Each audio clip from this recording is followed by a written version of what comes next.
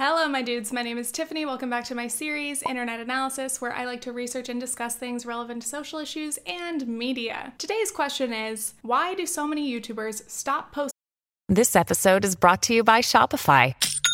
Forget the frustration of picking commerce platforms when you switch your business to Shopify, the global commerce platform that supercharges your selling wherever you sell. With Shopify, you'll harness the same intuitive features, trusted apps, and powerful analytics used by the world's leading brands. Sign up today for your $1 per month trial period at shopify.com/tech, all lowercase. That's shopify.com/tech. When you need mealtime inspiration, it's worth shopping Kroger, where you'll find over 30,000 mouth-watering choices that excite your inner foodie. And no matter what tasty choice you make, you'll enjoy our everyday low prices, plus extra ways to save, like digital coupons worth over $600 each week. You can also save up to $1 off per gallon at the pump with fuel points. More savings and more inspiring flavors make shopping Kroger worth it every time. Kroger, fresh for everyone. Fuel restrictions apply. Once they get popular. First of all, I haven't posted in a few weeks, so this is relevant. But this topic has been on my list for a while, and I'm very interested in it as both a viewer and a creator. I was initially inspired by a blog post from Sophia Nygaard, so I'm going to be talking about some of those specific points throughout this video. And by the way, before we begin, I did try to bleach my hair myself. It is not done, it's not perfect, and I badly need a haircut. I'm also using my backup camera today because I had to send my main camera away for repairs. Everything's different. So, think of any of your favorite YouTubers. Have some of them disappeared? Maybe they only post once a month or a few times a year? What happened? As usual, I asked you guys about this on my Instagram, and I got a lot of replies for specific creators, including Best Dressed, Sophia Nygaard, Bethany Moda, Prime Inc., Elle Mills, Tana Mojo, and Dan Howell. I'm just laughing because that is such a wide range of types of creators, a lot of different genres. So this shows that this is not just limited to one part of YouTube, it's pretty common across the board. Some popular YouTubers seem to disappear overnight, while other ones just kind of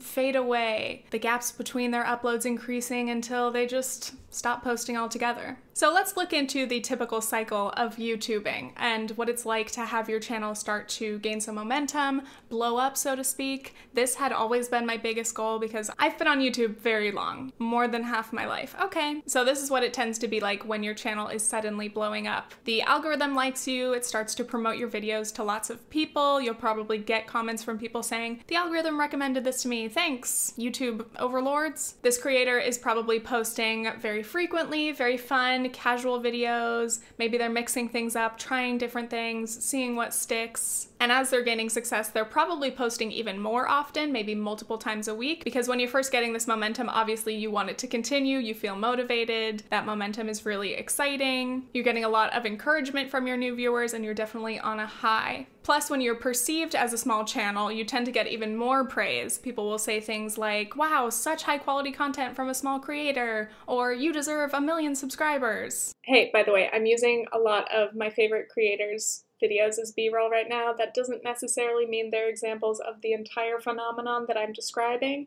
I'm not saying that they will inevitably stop posting. I'm just using them because I like them and I wanted to add some visual spice. So these channels will gain a lot of subscribers, they'll hit these major milestones, they'll get the YouTube plaques, then they promise lots of great, exciting content coming soon. And you know, they'll post, and then things might slow down. Why? Why is my new fave barely posting anymore? They get this big audience and suddenly they're ghosting us? You feel betrayed as a viewer. You might think they're lazy, or they're ungrateful. Or you might, have a little more compassion and understanding and think maybe they're going through something. We'll see.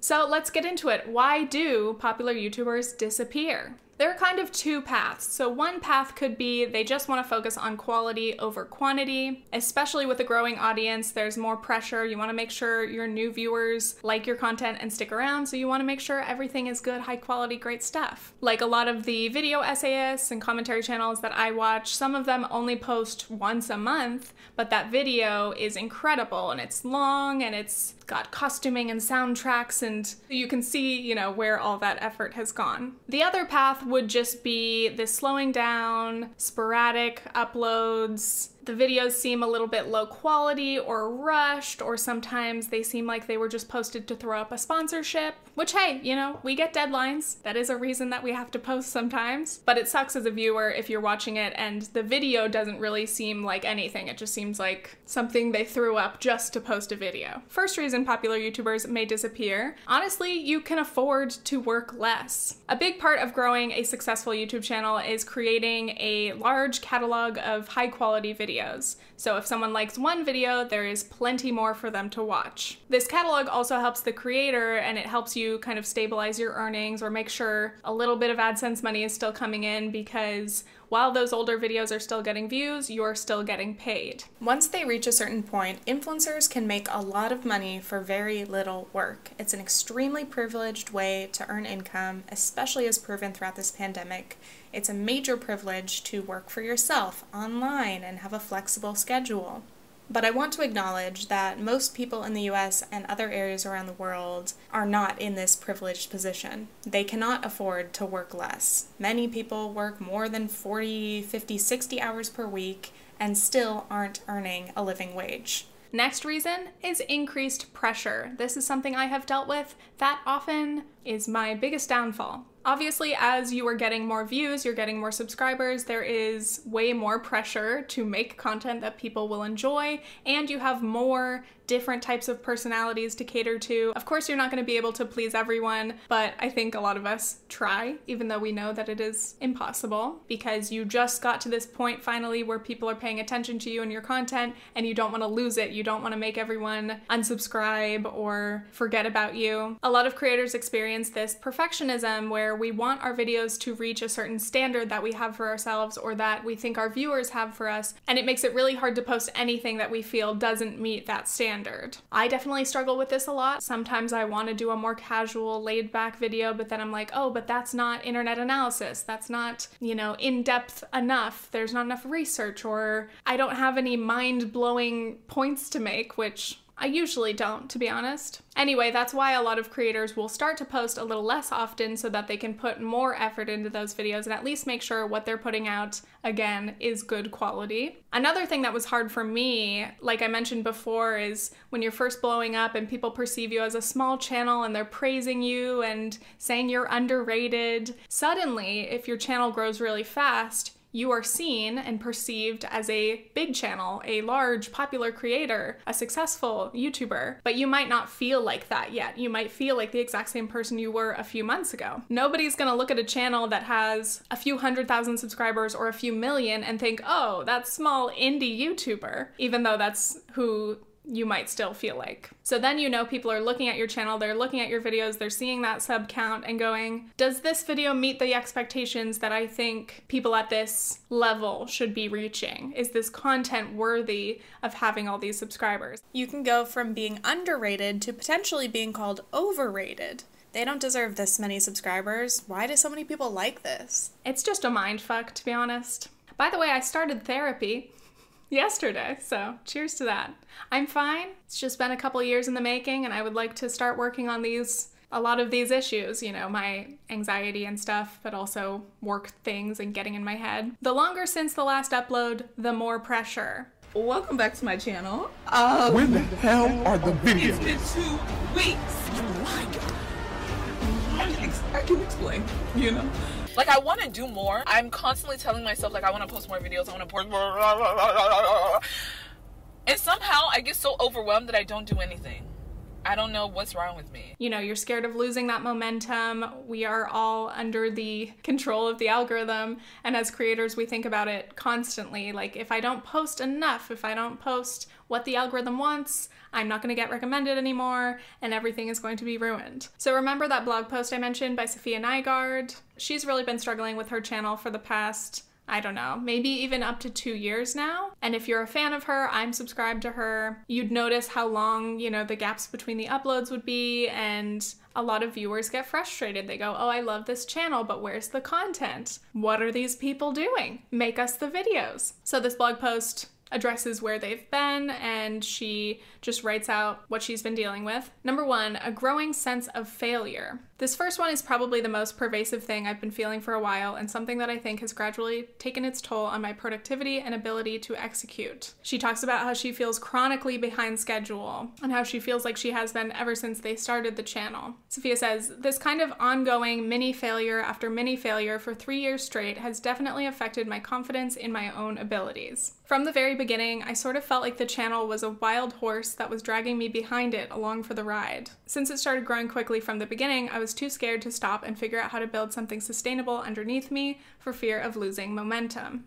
I've just been finals week blitzing my way from posting 3 times a week to 2 times a week to 4 videos a month to 2 to 3 videos a month to 1 and now to none." And that really gets to me too, you know, this idea of my own productivity or unproductivity, but also the fact that other people can see it and other people know how long it's been, and they might think that I'm lazy, that I'm doing nothing. And so much of YouTube work is not shown until a video is uploaded. And of course, there's a lot behind the scenes. There's other things that YouTubers work on. But until you're uploading a video, it doesn't feel like you've done anything. And all of that really, again, does not help motivate you. And for me, if it's been a while since my last post, I feel compelled to come back with like a really high quality video, like something that is really impressive and it makes sense that it's been so long, when really I'm suddenly scrambling last minute to try to get something out to just stop this buildup of expectations. Next, we have basically being afraid of criticism, doubting yourself, and overthinking everything. The thing about criticism on YouTube is like everyone who posts on YouTube knows that you're gonna get hate comments, you're gonna get negative comments. That's part of posting things publicly online. There's definitely a pressure to be perfect because you don't want to have to face those nitpicky comments or more serious criticism. Criticism is valid. Again, I don't want to act like, oh, woe is us, the poor YouTubers. For me, I've gotten in the habit of anticipating criticism before I'm even filming. As I'm writing a video, that's kind of in the back of my mind, or all of the disclaimers that I put into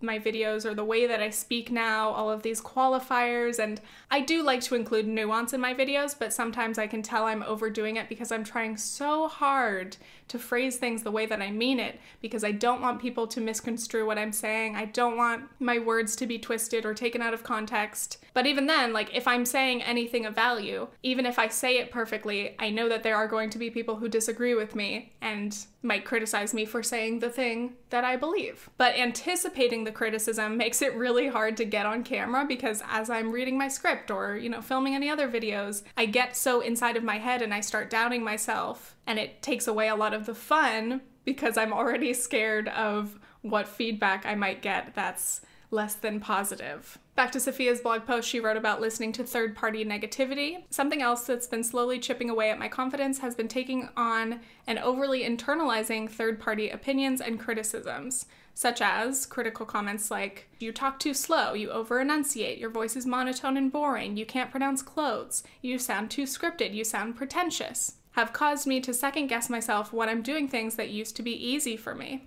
I've turned on the camera or the microphone to record, and little voices start creeping in. "Talk faster. Don't sound so pretentious. People criticize the way you say that word. Start over. Say it again, but correctly this time." And my mouth gets dry, my throat closes up, I start stuttering, and I have to walk away and essentially try again the next day and see if I can overcome those thoughts then. Again, YouTubers know that we're going to have to face these comments about our appearances and the way that we speak, the way we dress, how we interact with others, any possible thing that people can comment on. These things that have started to creep in my head that make me self-edit and second-guess myself as I film and make me overanalyze my appearance, especially as I watch myself on screen while I edit. It can be really hard to get through editing, especially if you do it yourself. You're listening to a lot of your own voice, you're watching your own face, looking at your own body. I actually talked about this at the end of one of my recent Newly reviews on my second channel, but basically I was having a bad body image time, and it was literally difficult for me to look at myself. And that wasn't even about anticipating negative comments or anything from my viewers, but just myself. That's what my work requires. It's a lot of overloading yourself with yourself.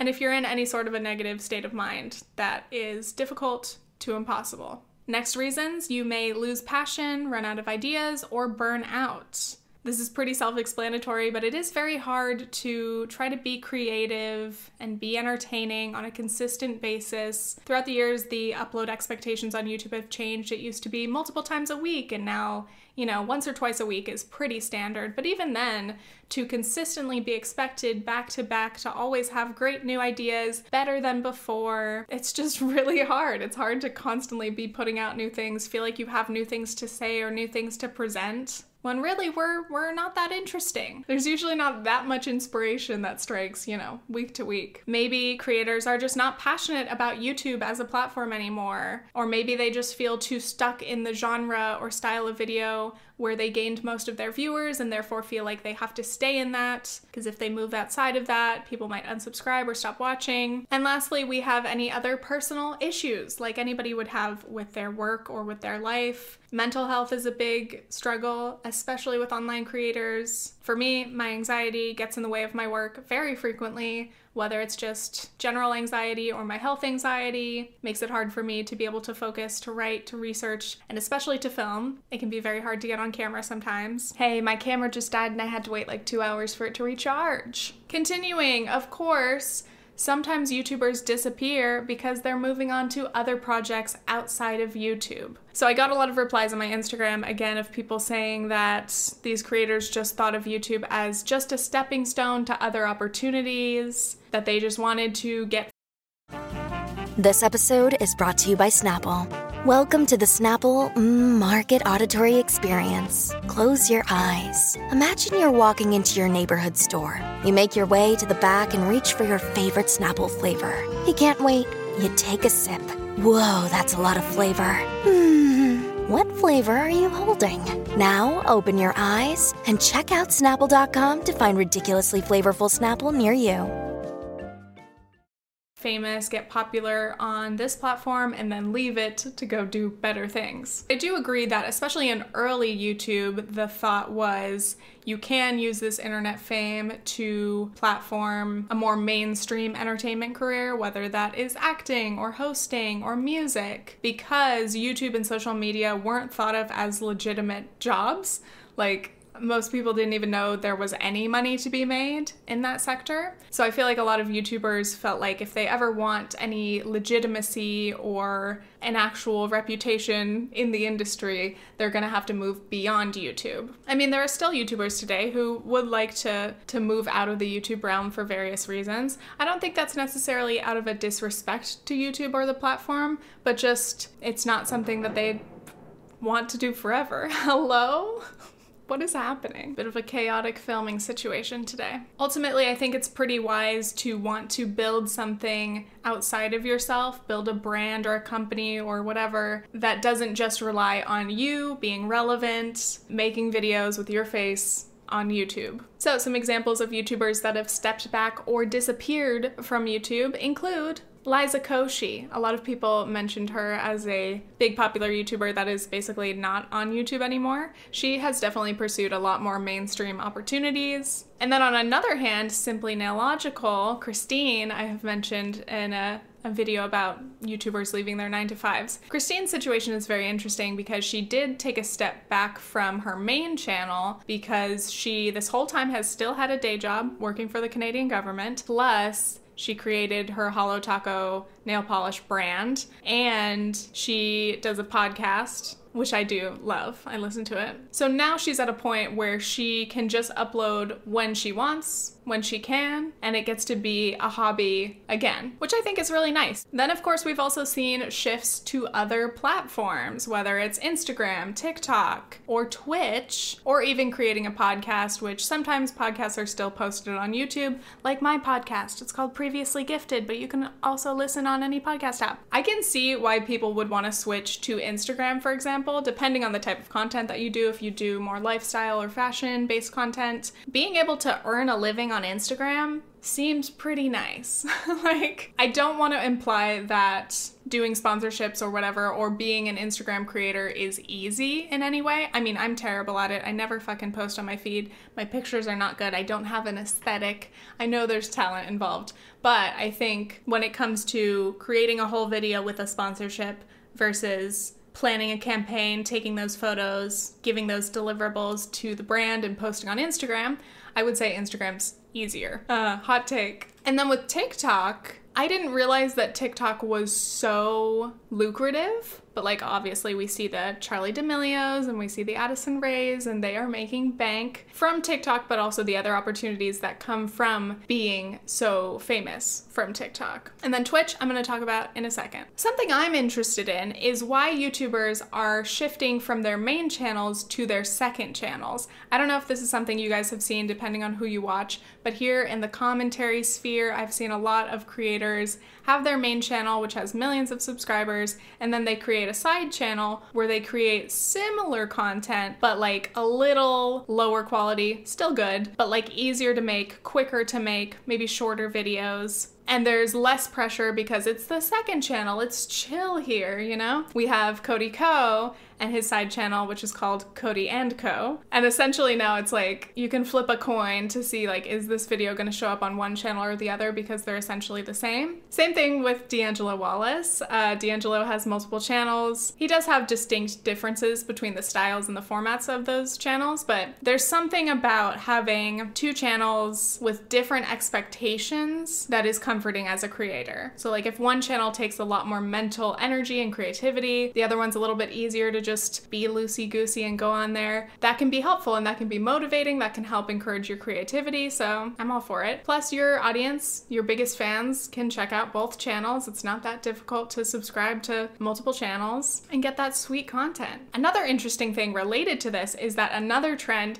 is creators streaming on Twitch and then also having that footage re-edited for YouTube to go on a side channel or something like that. So again, D'Angelo's been doing that. I think Cody does that. Noel Miller, lots of other channels are doing that. That's a very clever way of monetizing the same content twice. I've also seen shifts in like the lifestyle sides of YouTube from going from your main channel to more of a second channel vlog channel. Like Zoe Shug, is that how you pronounce her last name? Zoella has done that. She hasn't really posted on her main channel, even though it has millions and millions more subscribers in, I don't know, a year or more. But she's more active on her vlog channel. And I can see that if you get to a point where you can consistently get a high number of views, great sponsorships on your second channel, I can see why people choose to do that, especially with vlogs. I find them to be, again, a little bit more easy to do because you're always doing something every day. So there's something to film. You've got the content there. It's not quite as high effort to record because if it's a casual vlog channel, it's just what you're doing. Then you edit it and you post it, compared to main channel videos, which can feel a lot more intimidating, again, because of that increased pressure, increased viewership. But my main takeaway from this is that these smaller second channels feel like a closer knit community and there's less pressure.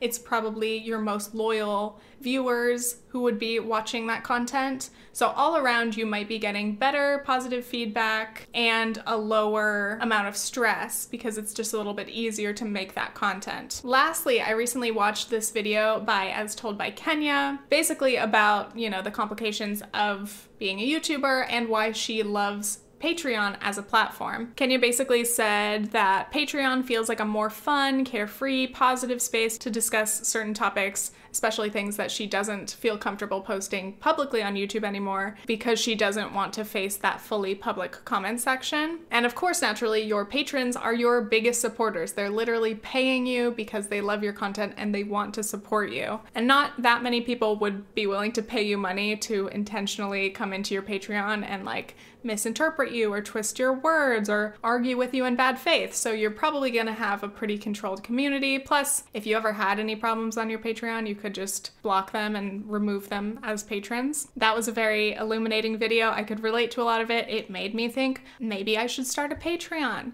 I've got to figure that out. But check out Kenya's video if you're interested. Ultimately, my biggest takeaway from this whole video is that content creators are craving smaller, more intimate spaces again, which is the weird paradox of the fact that when you reach your peak popularity or you're finally a big, successful, popular YouTuber, that is the time when you actually want to step back the most because of all the factors that I mentioned. So when you're a small channel, even though you want to grow, you want to be more successful, you want to get more views, make more money. There's also a lot of charm and there are a lot of nice parts of being a small channel and having that very loyal, tight-knit audience. Back in the day, I could read all of my comments. I could reply to as many comments as I wanted, and I recognized so many of my viewers' usernames and profile pictures that it really did feel like a community. So obviously, as your audience is growing, you're really grateful for those new viewers and you're happy to see more interaction, but there's no way you can keep up with that. You can't possibly read all those comments anymore. You can't recognize all these faces, and it just makes you miss that tight-knit community, that closeness, that intimacy. Plus, when your viewers are new, they may love you right away and subscribe and they watch a lot of your videos, but they don't know you as deeply because they haven't watched you throughout the years. So it's just different and it changes the atmosphere. Like, I have viewers who may still be watching now who have literally been watching me for over 10 years. That is wild. Thank you for watching. Can't believe it. But I would assume that they would get me or understand me more than maybe a new casual viewer might, just because they've been around and they've seen me go through so much shit. You know, it's still a parasocial relationship, but they know me pretty well, compared to a new viewer that might like me and then watch another video and not like me because I said something that they don't agree with, or they didn't understand, or I didn't give context for. This is my wise thing here. If you're not understanding all of this, do you have a Finsta? Interesting question, if I do say so myself. I think this desire for a close-knit, intimate community is the exact reason why lots of people, ordinary people, not necessarily internet figures, but probably us too, have Finstas. Because we built up our main accounts to be the big flashy space where you want to gain followers and you want to get likes and you want to post the best pictures. But then that pressure of, you know, making your feed look good and thinking of the right caption gets so exhausting that you're not even enjoying Instagram anymore and you're overthinking it. So you make a Finsta, you let your closest friends follow you, and you get to go back to having these very casual, intimate conversations or interactions, or you just get to shitpost, which is what you originally did on Instagram or on YouTube, and it's just nice to go back to that. There's no more pressure to be perfect or to be, you know, funny all the time or whatever that you now feel on your main page. That was my biggest breakthrough of this video, was I was like, okay, as unrelatable and privileged as popular YouTubers seem and are, oh, I'm sorry, you have to make videos? You get tired of making videos and making so much money? It's like, yeah, I know. It is certainly a privilege, 100%. But it is valid that there are a lot of stresses and a lot of pressures, and it makes sense that even somebody with a big following can still be vulnerable to collapsing under that pressure and feeling trapped in a space that was supposed to be freeing and motivating. So yeah, it's been really interesting. Now I'm thinking a lot about that shift of like, I think most people would prefer having a Patreon-esque situation. Like, there's the vanity and the ego aspect of wanting like more and more followers. Like, you want those numbers to be high. But if you could compare, say, I don't know, getting 100,000 views on YouTube, but like a bunch of hate comments that mess with your mental health, versus having 1,000 patrons and being able to have discussions on Patreon and making an income that way, like, how would you weigh that? I think at a point you do feel the need to shift to a smaller space just to reset that community. Last thing that I want to touch on, this is so random, but for those of you who stuck around, let me tell you. So going back to the beginning, the idea that YouTubers, popular YouTubers, can afford to take time off, I've always thought, oh yeah, that's cool. Like, you know, they're making a little bit of passive income from their older uploads anyway. Like, plus they're, you know, still getting jobs on other platforms, sponsored Instagram or TikTok or podcast or whatever. But then I looked at the numbers of some of the people that I'm talking about, and like the amount of money that they are making passively from all the content that they've already created that's in their catalog. Like, shit, I would be taking time off YouTube too. I would disappear if I was making this amount of money, and let me tell you. So Sophia, for example, I didn't even realize how many views she gets. She has like 9 million subscribers. Her channel has almost 1.5 billion views with a B. Right now, she is getting 5 times more views as me in a month, and she's not even uploading. Like, when I'm having a good month, posting new videos, you know, doing okay, she's doing 5 times that passively. That scared the shit out of me. I looked on Social Blade. Sophia used to get between 30 to 50 million views per month. That is wild. I don't even know how much AdSense revenue that brings in. It hurts me to think about it. It's unfathomable. Like on a good month, I get like 1 to 2 to 3 million views. Woo! And I'm good. That AdSense check is very helpful. Pays my bills and everything. So anyway, this is why the passive residual income, if you are a channel that is massive and has a big catalog of videos that have gotten millions and millions of views and continue to get millions of views, even when you're not uploading, again, I can see why they're chilling. I'm like, oh, you're making, I don't know, let's just throw out a number. You're making 30 grand a month passively just from your AdSense, from your old video catalog. Woo! It's always hard to estimate AdSense earnings because they vary widely depending on CPM, genre, and other factors. For Sophia's videos, since they're all pretty long, she likely has mid-roll ads, which means she'll earn more money. And also, top-tier YouTubers get preferred ads, meaning they're paid at a higher rate to begin with. All of this is just my speculation, but it is fascinating. Let's look at Logan Paul as another example. Obviously, he used to do daily vlogging, and during that time, he could get anywhere from 50 million views a month up to 150 million views. Recently, his channel has shifted. He's only been posting about once a month in the past few months, but still, in the last month, he got almost 34 million views. Interesting. Now I'm just thinking like, okay, what do you do when you have that much money? Like, yeah, you pay a lot in taxes, as you should. I'm sorry, you can spare a few millions. You're chilling. But what do you do with that?